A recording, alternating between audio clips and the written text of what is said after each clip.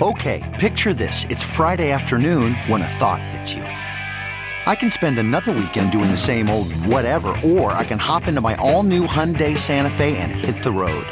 With available H-Track all-wheel drive and 3-row seating, my whole family can head deep into the wild. Conquer the weekend in the all-new Hyundai Santa Fe.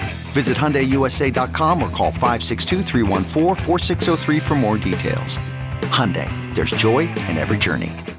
WQAD Podcast Network. The Cities with Jim Mertens, a production of WQPT, PBS for the Quad Cities region, a podcast in partnership with WQAD. What's going on in the Quad Cities? Activities, events, fun, politics, sports, local issues and opinions. And now, your host, Jim Mertens. I'm Jim Mertens, and this is the Cities Podcast. It came as quite a surprise when well-known conservationist Ched Gracke took to the stage to announce something quite strange. He said he wanted to find supporters of a plan for what's called a Bison Bridge. Now, with transportation officials making advanced plans for a new Interstate 80 bridge over the Mississippi River in the Quad Cities, Gracke wanted to keep one span of the existing bridge carrying cars and trucks and turn it into a bridge that incorporates both concrete for bicyclists and runners and natural plantings that would be for wildlife, including, wait for it, bison, hence the Bison Bridge. So this so-called bridge has just won support from an Illinois House committee that voted to urge the Transportation Department to include Bison Bridge plans for the new I-80 span. We talked with consultant Matthew Hughes of the Bison Bridge Foundation, who was in his Springfield offices. You did receive some really important backing. I mean, your list of backers for this project included, let's be honest, a lot of tourism groups. You got state lawmakers in the area that are backing it. Are you surprised of that level of support, and actually, how important is that? Well, it's very important. I'm not surprised. As we have engaged with the community and stakeholders and public officials and business owners and just Quad citizens in general, I mean, there's a tremendous amount of support. It took a lot of work to reach out and engage with people that have indicated they do support the project and would like to help in whatever way they can. So we've had support from all walks of life. So I'm not surprised that we had it. I'm very impressed and I'm very happy with what occurred as far as the proponents list for our resolution. We had, the University of Illinois, Western Illinois University, the Illinois Environmental Council, as you pointed out, all our several convention and visitors bureaus throughout the state, citizens in general, business owners.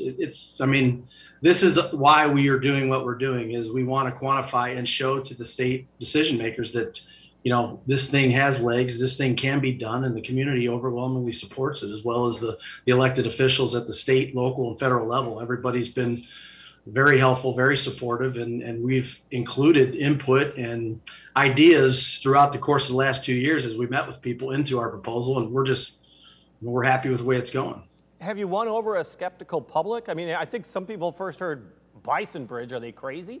Well, I think that was my reaction when I first got a phone call from my, friend Chad, that you're crazy. I don't know that this is going to happen. These are engineers. They're people that typically they want to tear this down. But as far as what the public is feeling, the public is skeptical. I think it's mostly just a general malaise, so to speak. I think they're skeptical as to whether the state government will actually respond or incorporate the public's,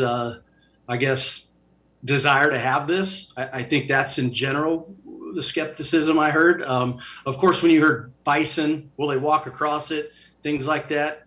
We've answered that question. We've hired a bison expert that manages a bison tribe for the Eastern Shoshone tribe. And, we've been very, deliberate about the team members we've chosen to help us with this because, frankly, Chad and I do what we do. Kevin's an engineer. We've got Convention and Visitors Bureau tourism expert. So we've been very careful in terms of putting the team together and executing a plan. And we've spent the last year and a half coming up with that plan. We know that we've got a significant challenge ahead of us to get this done. But I think the public, if they do invest in us, they ought to know that we're doing our part. Chad's expended significant resources for this thing. And we've got a lot of things that we're about to start talking about publicly as we move through this process here. The key, I think, for you guys is that you want to start early because, as you know, the I-74 bridge replaces the old I-74 bridge, and some people want to save that and almost create almost like a Chicago Navy pier off of one of the spans, but it sounds like it just came too late, and demolition is going to go forward. You're kind of learning a lesson from that. I mean, you're working very ahead of schedule here as the plans are just being developed for the new I-80 bridge. The timing of our efforts were remarkably, I wouldn't say lucky, I guess is the word, but the reality is, yes, that example of the I-74 efforts, by the time they engaged, and I mean, it was a great idea, but I think it just came too late in the decision-making process. And by hook or by crook, when Chad called me, I just happened to engage with the department, and they had begun the process of undertaking this. So timing was about the only luck we've had so far. I mean, the rest of it's basically a product of just people putting their head down and using their expertise to sort of move this thing forward. And looking for inspiration. I mean, let's be honest, this is a very unusual project. Where do you draw inspiration from? I mean, are there other projects even remotely like this? Well, that's one of the things that we address. I mean, this has been done before. It's been done in Louisville. It's been done in Cincinnati. The Chicago River Walk is an example of repurposing infrastructure. New York City is doing this a bunch right now with the old train station. The problem we have is it just hasn't been done in the Midwest at this scale. If we're successful and we get this done, it'll be the longest wildlife crossing in the world. So getting a group of engineering technocrats to incorporate something this outside the box is definitely a heavy lift, and we've got our challenges ahead of us. But, I think we're prepared, and we've got a very good case to make, and we've done our homework. Well, and I think you believe that if this does actually become reality, it is going to be a major draw for the Quad City area.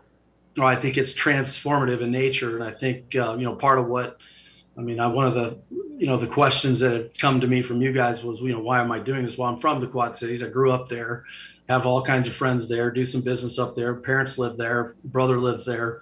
I care about the place. I want to see it improve. And, we hear a lot from leaders at the state and federal level and all over the place about placemaking. I mean, we're emerging from some very challenging times, and we've sort of retooled how we look at quality of life issues, and placemaking has become a big hot button word that's used in the lexicon these days. And this is just an example of how that would fit into that box very well.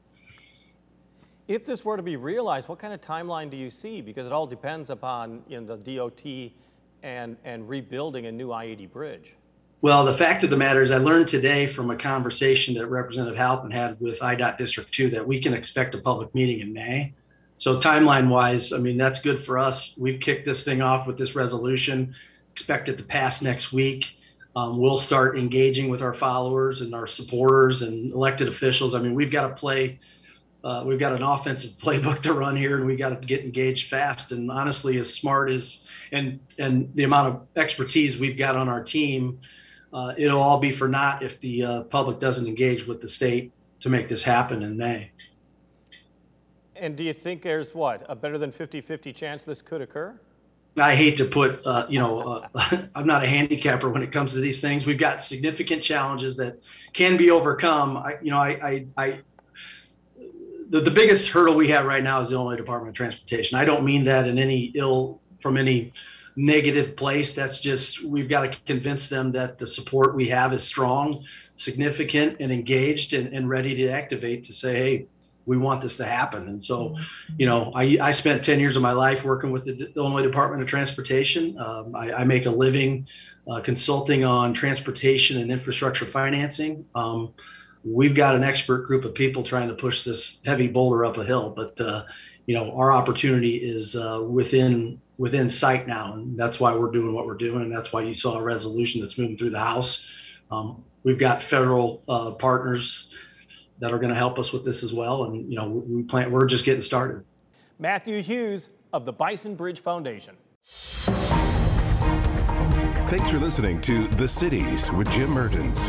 And watch The Cities Thursday nights at 7, Sunday afternoon at 4, and Monday night at 6 on WQPT, PBS for the Quad Cities region. WQAD Podcast Network.